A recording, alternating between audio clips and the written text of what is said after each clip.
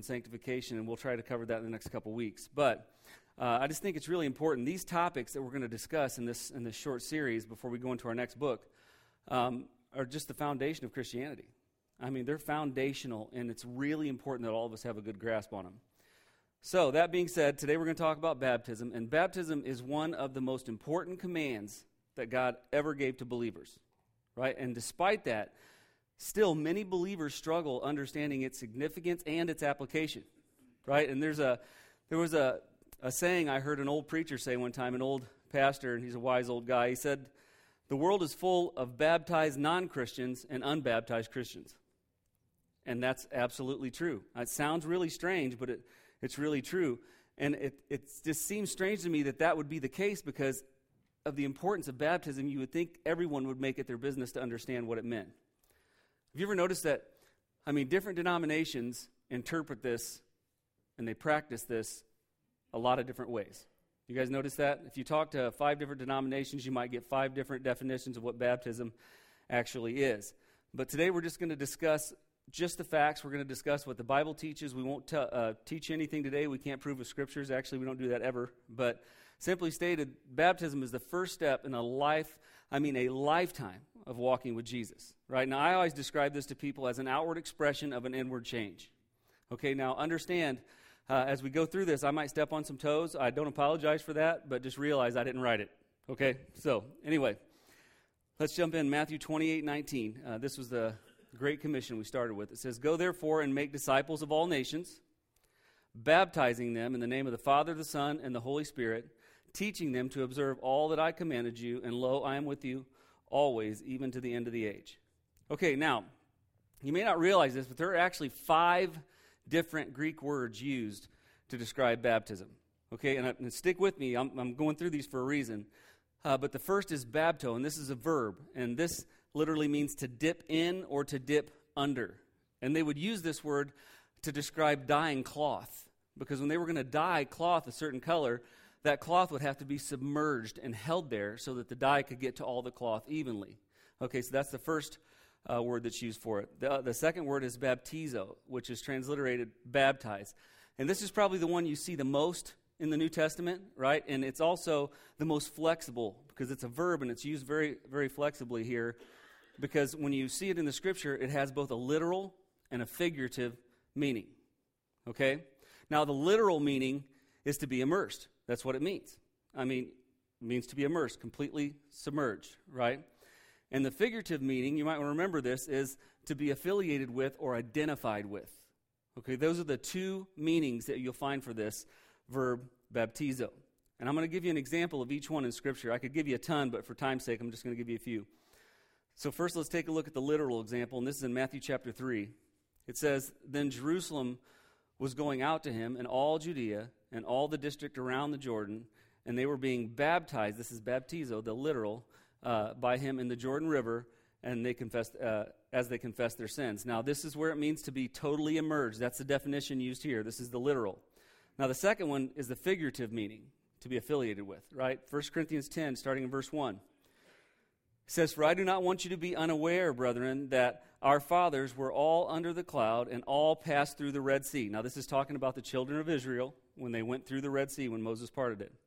"And all were what? All were what? Baptized into Moses." Okay? It's not up there? I thought, as I'm looking down, I'm thinking, it's not up there. Because Noah's quoting that, right? Okay, but, and all were baptized into Moses in the cloud and in the sea. Okay? So, it's really important you understand, when he says baptized into Moses, these are the children that went through the Red Sea when it was parted.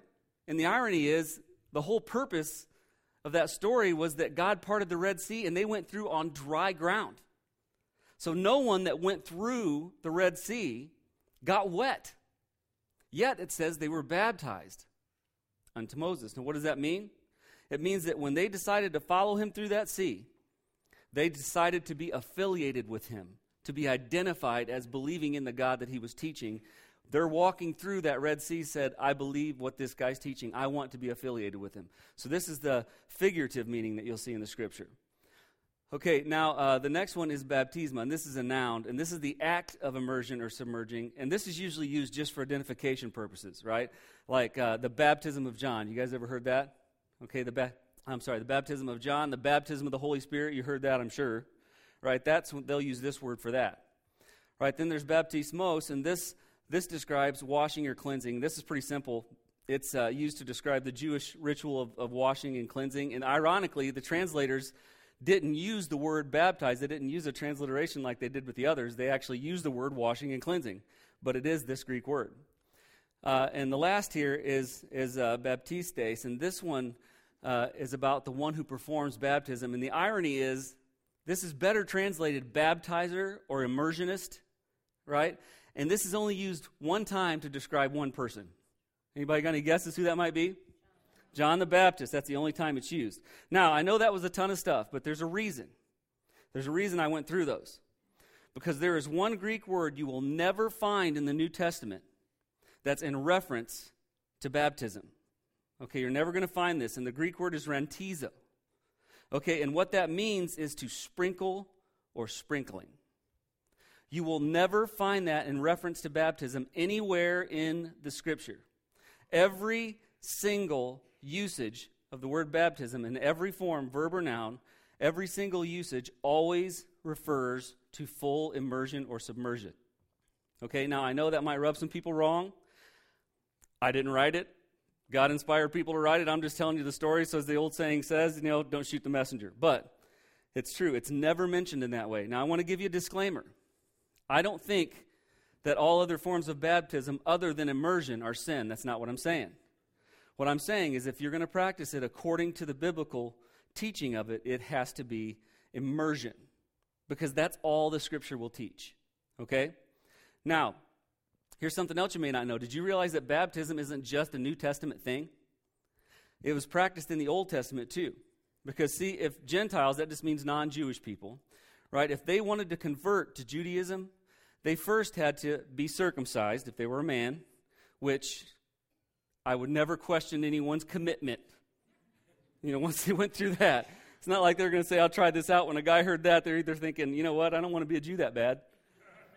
Or they're saying, I'm fully committed, right? So the first thing they had to do if it were a man was they had to be circumcised, and this was a physical covenant between Israel and God, okay, between the Hebrews and God. The second thing that had to happen was they had to be fully immersed in water. That had to happen if they were going to make that transition. So basically baptism. And what they believed was that it symbolized your new life as a Jew. It symbolized that you were no longer a pagan. You were no longer believing the Gentile ways. Now you believe the way of the God of Israel. So it symbolized a new life. Does that sound familiar? Okay, that's how it was used. Realistically, I don't know if you realize this, but the Jews still practice this today. If you want to convert to Judaism today, there's still two phases. If you're a man, you still have to be circumcised, right? So you are still dead serious if you do it.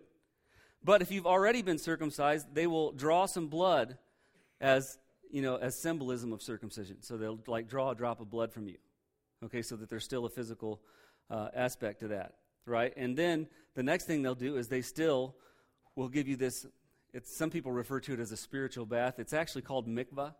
And what it means is they will immerse you in this water to symbolize new life. And that comes with all the appropriate prayers, right? Now, here's the irony.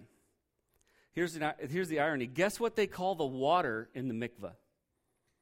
They say it's the living water. I mean, they're right at the doorstep, aren't they? I mean, they're right there.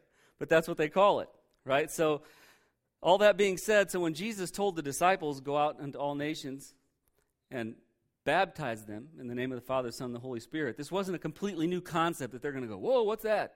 I mean, they had understood this practice for some time.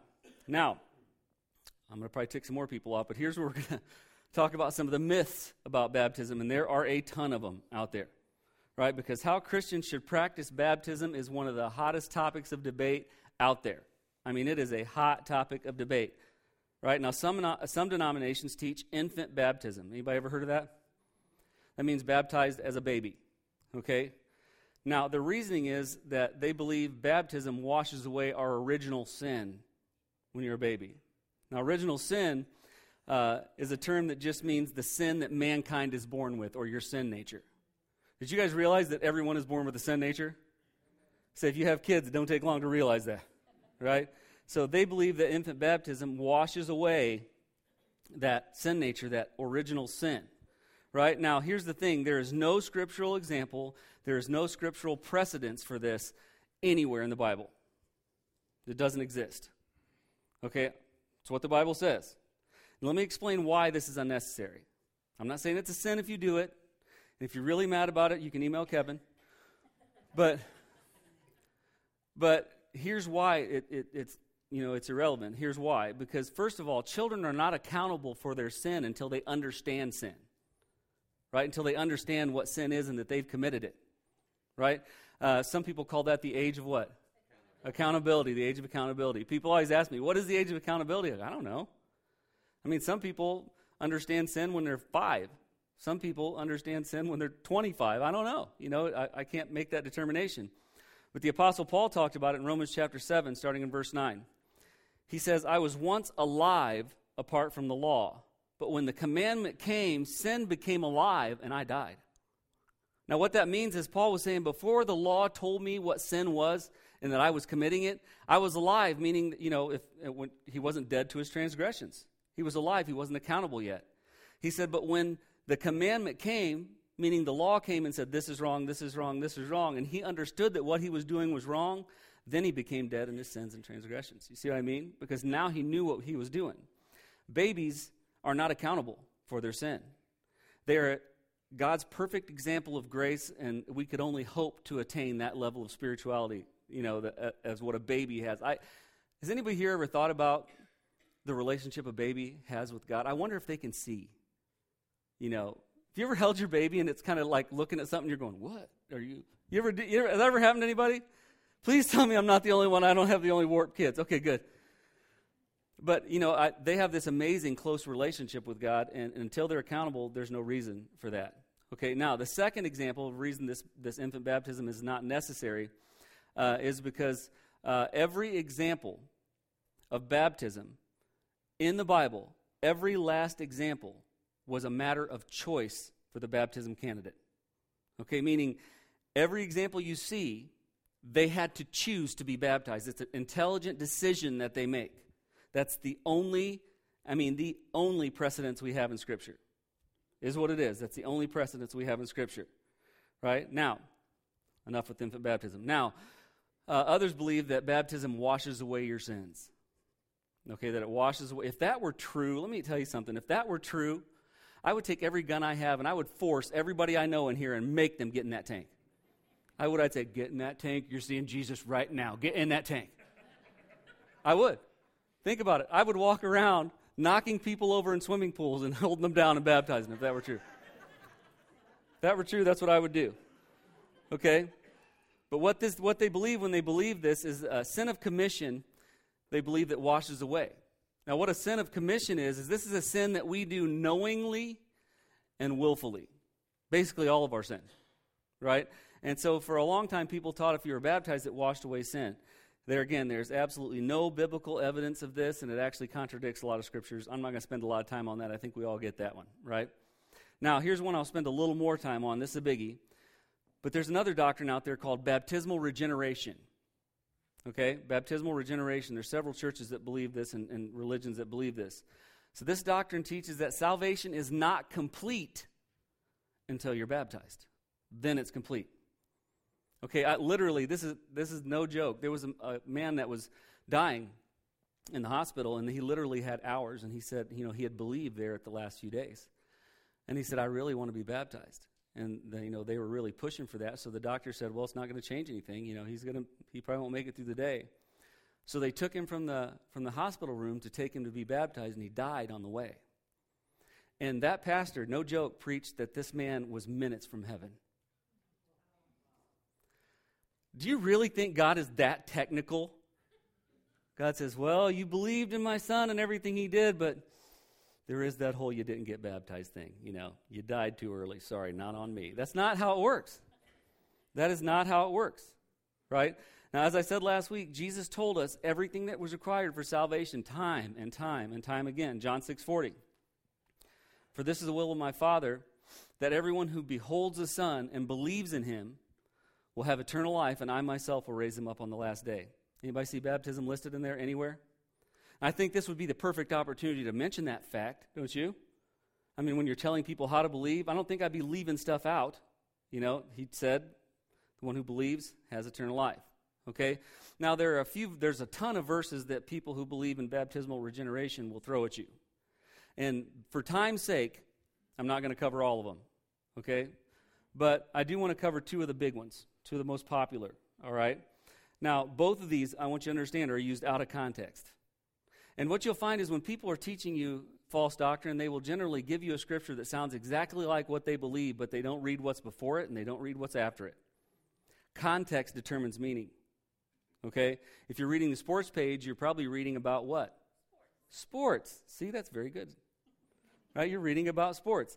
If you want to find out what's happening in the lifestyles, you don't read sports, you read the lifestyle section because context determines meaning. Okay? So here's one of the passages they love to use, and I'm sure some of you have heard this in Acts chapter 2. This is at the day of Pentecost, verse 38. Peter said to them, repent, and each of you, what? Be baptized in the name of Jesus for the forgiveness of your sins, and you will receive the gift of the Holy Spirit. Okay, now, what you have to pay attention to is the word and. Okay, because there are two concepts that Peter is introducing here when he's talking to them. There are two concepts. First, how to believe, and second, how to have fellowship with God. Now remember, if you read the context, he's talking to a lot of people who probably were those yelling, crucify him. These were probably some of the people in the crowd that said, release Barabbas to us. Okay, so these people had openly rejected Jesus at one time. And so what Peter is telling them, because they want to know how to have a relationship with Christ, how to go to heaven, he says, I want you to repent, which means to believe. Now, a lot of people think repenting and believing are two totally different topics, and they're not in relation to salvation. Because the word repent in the Greek means to change your mind or direction, right? And the word believe means to be convinced of something. So listen, when someone repents, when someone believes in Jesus, they change their mind from believing he is not their Savior into believing that he is. So that means that they have believed in him and they have changed their mind, so they have repented about what they used to believe. So repentance and believing are two sides of the same coin. You see what I mean? You can't do one without the other. You can't say, I believe in Jesus, but I'm not changing my mind about who he is. That is impossible. You have to change your mind about who he is. Okay, so this is what Peter was trying to do. He was saying, I want you to believe, right? Repent, believe, and I want you to be baptized. Now, why would he say that? Remember, these are the people who rejected Jesus openly. He was saying that because he was trying to teach them how to have a personal relationship, a good walk with Christ. He's saying you need to be baptized. And the reason you need to be baptized is if you want to experience all of the blessings that come with faith, you can't be like you were hiding in the closet. That can't happen. God will not bless the closet Christians. Okay, those people who only them and God know they're saved, God is not going to move powerfully in that person's life.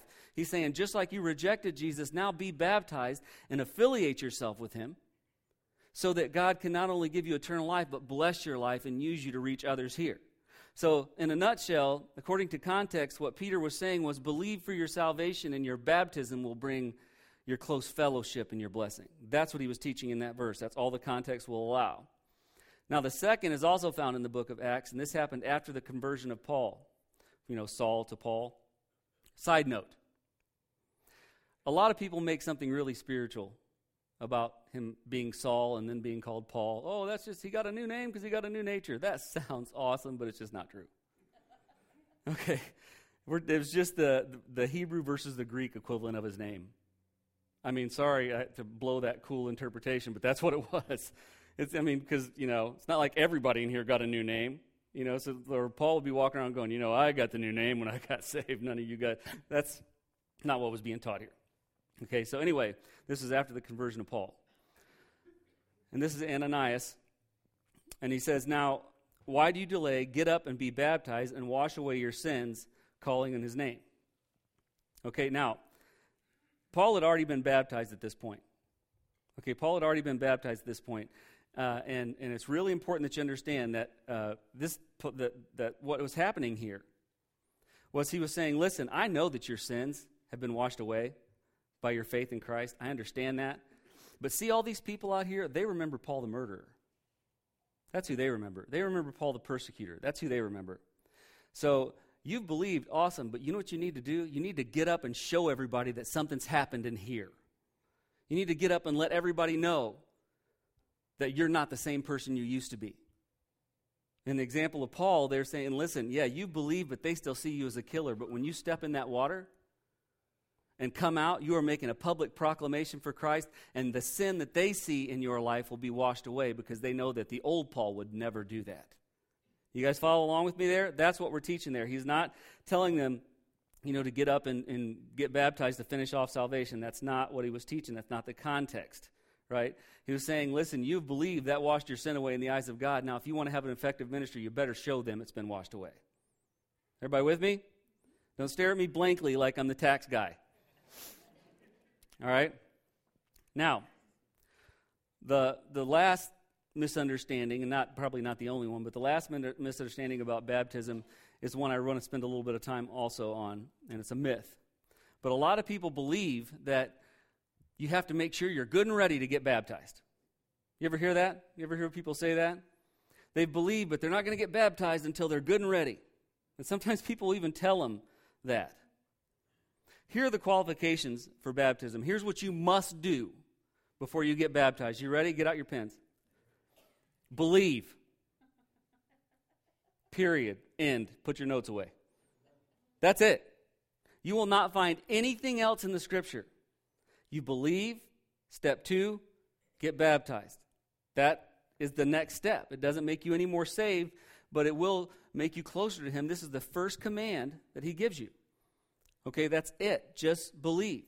All the other qualifications people try to dump on you, and I've heard churches say, well, you got to understand what baptism means, and you have to understand, no, you don't have to. You got to know that Jesus asked you to do it, and you do it. That's how it works.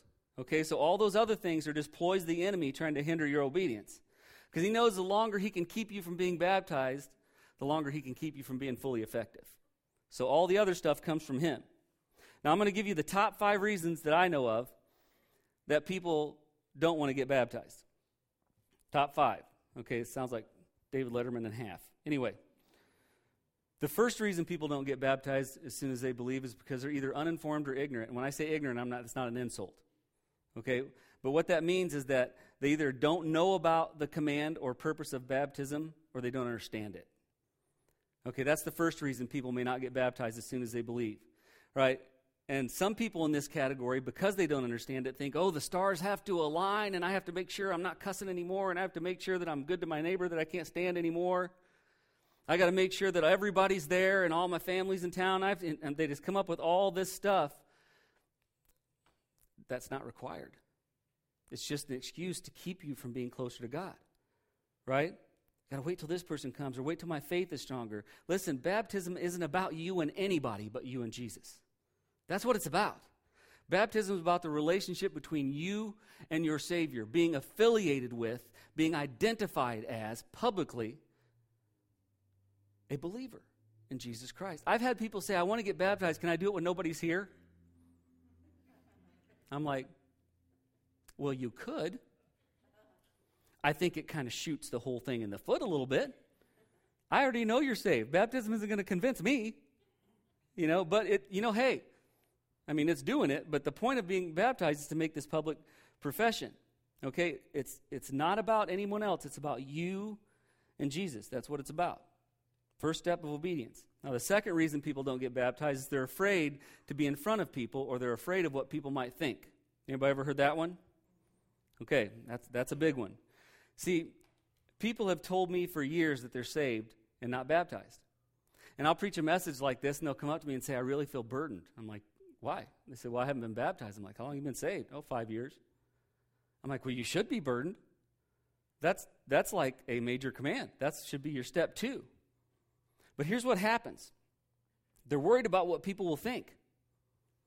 right? And let me explain that. I've had people tell me, well, what if they think I just got saved because I'm just now getting baptized? I'm like, who cares? Who cares what they think? Did Jesus ask you to be baptized? Then get baptized. Whatever they think, who cares? Right? Or, that's one of the things they say. Or they'll say, if I do that, I'm afraid people are going to think that, I made a bunch of mistakes and I'm getting a do-over baptism. I'm like, what? Have you been baptized? No. Get in the tank. That drives me crazy. What that is that's pride. We're more worried about what the world is going to think than what God thinks. You're going to have a rough time having a faithful walk with Christ if you're worried about what everybody thinks. So I got a news flash for you. I don't want to spoil the end of the story for you. The world doesn't like us much. Just going to let you know that, okay? So baptized or not, they're not going to like you if they know you're a Christian, so you might as well go all in, right? That's another reason. Okay, here's another one. Indifference, okay? This means they're too distracted to make it a priority. This one bugs me, to be honest. They all bug me, but this bugs me a lot. Because these people either say, well, I'm just too busy. I don't have to do it to go to heaven, right? I'm going, way to use a loophole. You know what I mean? Well, I don't have to do it to go to heaven, so I just figure why mess with it right now? I'll do it when I got time. First of all, your attitude scares me, right? And second of all, you don't have to be baptized to go to heaven. But if you want to have a close walk with him, where God is blessing you and using your life, you have to be. You do have to be. It's kind of like this. Yes, you're going to heaven. How smooth do you want the road to get there to be? Because the Bible says the way of a transgressor or someone who's disobedient is hard. Okay, now, the fifth reason, this one actually makes sense. The fifth reason people don't get baptized is because they haven't believed. I'm all for that one. If you haven't believed, don't get baptized. Don't do it. You're just going in wet and dry and unregenerate and coming out wet and unregenerate, so it doesn't make any difference. Do not get baptized if you're not a believer. Okay, so listen. The only reason people have these excuses is because those excuses, the origin of those excuses is from the enemy. He knows how much closer it bonds you to God when you do that. Now, there were so many different ways I could teach the application of baptism in the Scriptures, and I had to really mull this one over. But I chose to use this one in Acts chapter 8 because I think this story perfectly illustrates the application of baptism. There's a lot of reading here, so jump in with me here. Acts chapter 8, starting in verse 26. It says, "But an angel of the Lord spoke to Philip, saying, 'Get up and go south to the road that descends from Jerusalem to Gaza.' This is a desert road. So he got up and went, and there was an Ethiopian eunuch, a court official of Candace, queen of the Ethiopians, who was in charge of all her treasure, and he had come to Jerusalem to worship. And he was returning and sitting in his chariot, and he was reading the prophet Isaiah." Okay? Then the Spirit said to Philip, "Go up and join this chariot." I got to stop for a second. Have you ever felt the Spirit say you need to talk to them? Anybody ever feel that? People read this and they think that it's something majestic that only happened in the Bible. I don't know about you, but there's been times, this is going to make me sound so unspiritual. There's times I just don't want to, and the Spirit's going, no, you need to talk to him. I'm like, but the game's on in 3 minutes, Holy Spirit. No, you need to talk to him. All right, just saying, just being honest. Then the Spirit said to Philip, "Go up and join this chariot." Philip ran up and heard him reading Isaiah the prophet and said, "Do you understand what you are reading?" And he said, "Well, how could I unless someone guides me?" And he invited Philip to come up and to sit with him. Now, the passage of Scripture he was reading was this: "He was led as a sheep to slaughter, and as a lamb before its shearers is silent, so he does not open his mouth. In humiliation his judgment was taken away. Who will relate his generation, for his life is removed from the earth?" The eunuch said to Philip, "Please tell me, of whom does this prophet say this, of himself or of someone else?" Then Philip opened his mouth, and beginning from this scripture, he preached Jesus to them. Okay? So listen to this, verse 36. "As they went along the road, they came to some water. And the eunuch said, 'Look, water, what prevents me from being baptized?'" I like this guy's attitude, right? He just gets Jesus preached to him. It's obvious he believed, right? And somehow Philip has moved this into baptism, right? So I think this is amazing because he sees this water and he says, so, hey, I need to be baptized. There's water. And Philip said, if you believe with all your heart, you may. And he answered and said, I believe that Jesus Christ is the Son of God. That's all he said, right? Verse 38, and he ordered the chariot to stop, and they both went down into the water. Notice that, into the water, Philip as well as the eunuch, and he baptized him.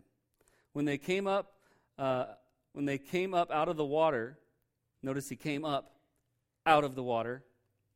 Just throwing that in. The Spirit of the Lord snatched Philip away, and the eunuch no longer saw him, but went on his way rejoicing.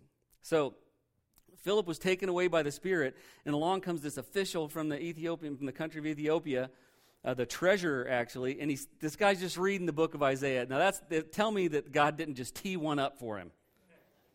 I mean, this is just teed it up. If he misses this, he's just an idiot. It's not like he can say, which one do you want me to talk to, Lord? Can't be the Ethiopian eunuch reading from Isaiah in the chariot. Can't be that guy. Now imagine the entourage that was probably traveling with this guy, right? And he's reading from the book of Isaiah. And Philip said, hey, do you understand what you're reading? And he goes, how can I? I mean, somebody needs to guide me in this. I don't really get it. So Peter jumps up and takes this opportunity to teach him everything. I mean, we realize here that he taught him about Jesus. He taught him about salvation. He got to baptism. He must have been preaching 100 miles an hour. Either that or this was a long trip, right? He explains the whole process to him.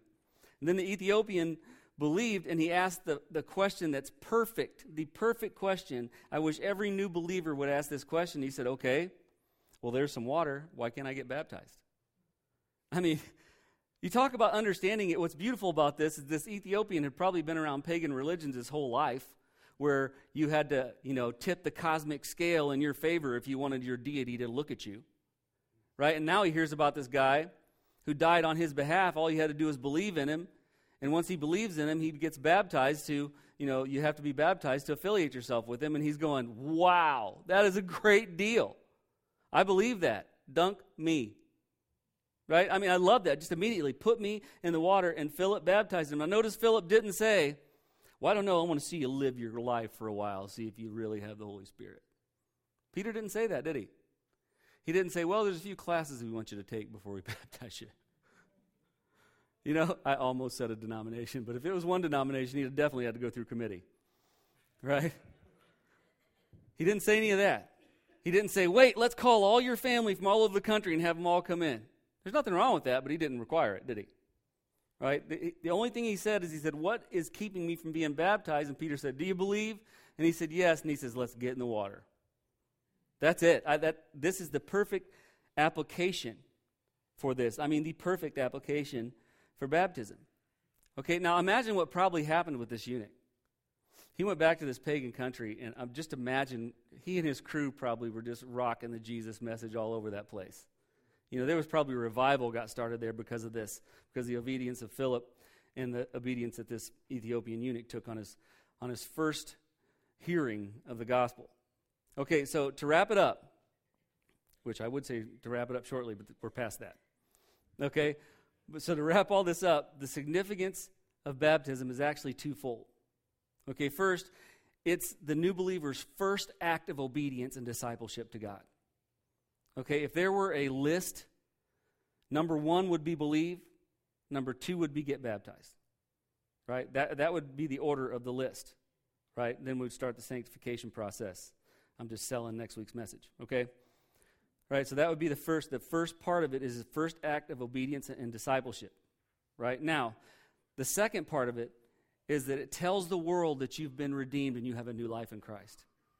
Basically, before the enemy has time to set his doubts in you, before the enemy has time to attack everything you've heard, and he will, if you give him time, he will attack you. I know people right now that say, I really want to get baptized, but I'm afraid if I do, I'll have to give up some of these sins that I have in my life, because everybody looks at you once you're baptized. God really pays attention. He's paying attention before you got baptized. If you're doing it, you're going to get in trouble for it either way with God. You might as well get up and make the commitment, right? But people just don't understand this. It's simple. You believe, to go to heaven. You get baptized to say, I believe I'm one of yours. I want everybody to know I'm one of yours. And I want you to know when you give a commandment, I'll keep it. Even if I don't understand it, I'll keep it. That's the significance of baptism. Now, next week, we're going to jump into sanctification and discipleship, which are amazing, amazing topics, and I'm excited about preaching those. But for now, I'm going to ask if you would to please bow your heads. We'll close there. If this is your first time, we always like to give an invitation, and the reason is we believe the Word of God's powerful. And it's amazing how the Word of God knows how to speak to you right where you are. You know, there are times I'll preach a message that in my mind has nothing to do with salvation. And afterwards someone will say, gosh, during that message I just felt like God was telling me I needed to believe. And I'm like going, wow, I don't know where you got that one. You know where they got it is God was speaking to them personally and individually. And so we always give an invitation to give somebody the opportunity to react to that. And if there's someone here who would like me to pray for them, not sure where you stand with Christ, while every head is bowed and every eye is closed, just make eye contact with me or slip your hand up, and I'm going to pray for you. I'm not going to chase you down or try to trap you after church or any of those scams. I just want to pray for you. Bless those people. Bless those people. And if you're listening or watching online, God knows your heart. I'll be praying for you. Believers, especially if you're a believer that hasn't been baptized, I'm going to pray for you because you haven't yet begun to experience the closeness you can have with Christ until you make that step. Because he publicly pronounced his love for you when he was hung on a cross. All he's asking is that you affiliate yourself with him by being baptized. Let's pray. God, I thank you so much for all that you do. I say this every week, I say this every day, but I am so amazed that you can love someone like me. Only I know how desperately sin destroyed my life. It still does. I know and I realize every day that I can never be perfect. And I'm so thankful that your love and your grace are so much greater than my sin and my shortcoming. I thank you that you loved us so much that you gave your only Son to die innocently on a cross so that I could have eternal life, not by what I do, but by what I believe. Lord, if there's someone here who doesn't know you, impart on their heart how simple it really is to become one of yours. Just simply believing that what Jesus did was enough will guarantee their eternal life. And if they make that decision today, I pray they reach out to us or to someone close to them that's a believer. And Lord, for those of us who are believers, if someone's here that's believed that hasn't been baptized, all the excuses, all the fears, remove those, Lord. We want them to experience the fullness of your relationship with them. And we pray that all of us that know you will live up or do our best to live up to that profession. God, we just pray as we leave here today that you would go with us and keep us safe. Let us live what we profess. And if you don't return to take us home before we meet again, we just pray that we would come together and give you all the praise, honor, and glory you're so worthy of, at least one more time. We just thank you and we ask these things in Jesus' name. Amen.